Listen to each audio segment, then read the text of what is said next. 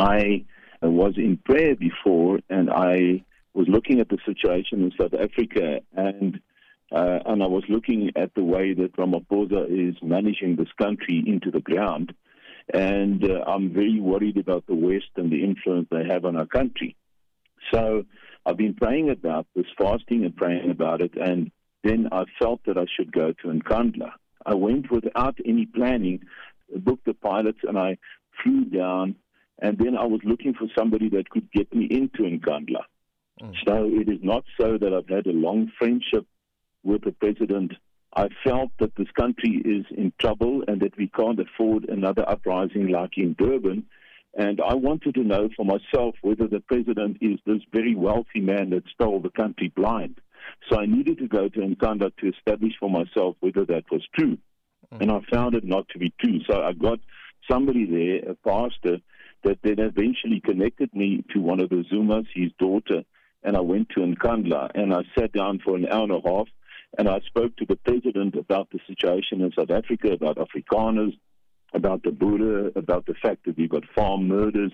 I spoke to him about the uprising, the criminality, the corruption in the country, and we spoke about as one person to another, not as anything else but a concerned citizen towards an ex-president, or in my view, the only president that was worth our while so far.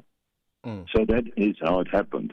And then I verified for myself in Nkandla whether there was all this money spent there. First of all, the president then owed a lot of legal fees to his ex-attorneys or attorneys. He couldn't pay it. He was cut off by our current president from all finances. They even froze his accounts, even his Capitec account with the last 100,000 or so in. And I knew that law, I've studied law, and I knew this is not law, this is manipulation of the law. And this president has been under this kind of scourge for 22 years. What prompted me was a prayer to God, the only one that can speak the truth and only but the truth. And he told me to go in Nkandla at night, and I had this feeling that this country is in a terrible crisis and that we cannot afford another Durban uprising because that is coming. Under President Ramaphosa, there is no other way. The citizens will rise. Now, the 500,000 that you donated to the former president is a lot of money. Are there any terms and conditions attached to this amount, and what is in it for you? Why are you guys so worried about money?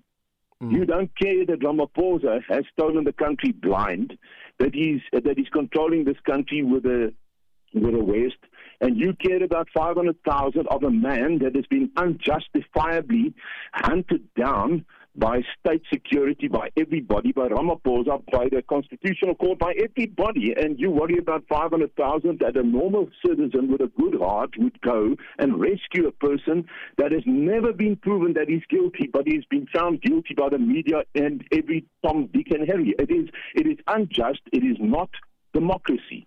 This is a farce. Yes, sir. But I'm saying that for the average person, 500,000 is a lot of money to pledge. What do you think the legal fees of President Zuma was so far in 22 years? In 22 years, the president's legal fees must be in excess of 30 or 50 million. You want to tell me that in 22 years a court can't find a man guilty, except for the fact that he walked away from Zondo, and Zondo's mind was already made up what he was going to do. Look at the first two videos of President Zuma in front of Zondo. Zondo's already decided this man is guilty. Now, what we wanted with this court case is for Ramaphosa to come in the witness stand and come and talk. Tell the nation he doesn't want to do any parliament. He runs away. He runs away to the West. He runs away everything. We've got a president on the run.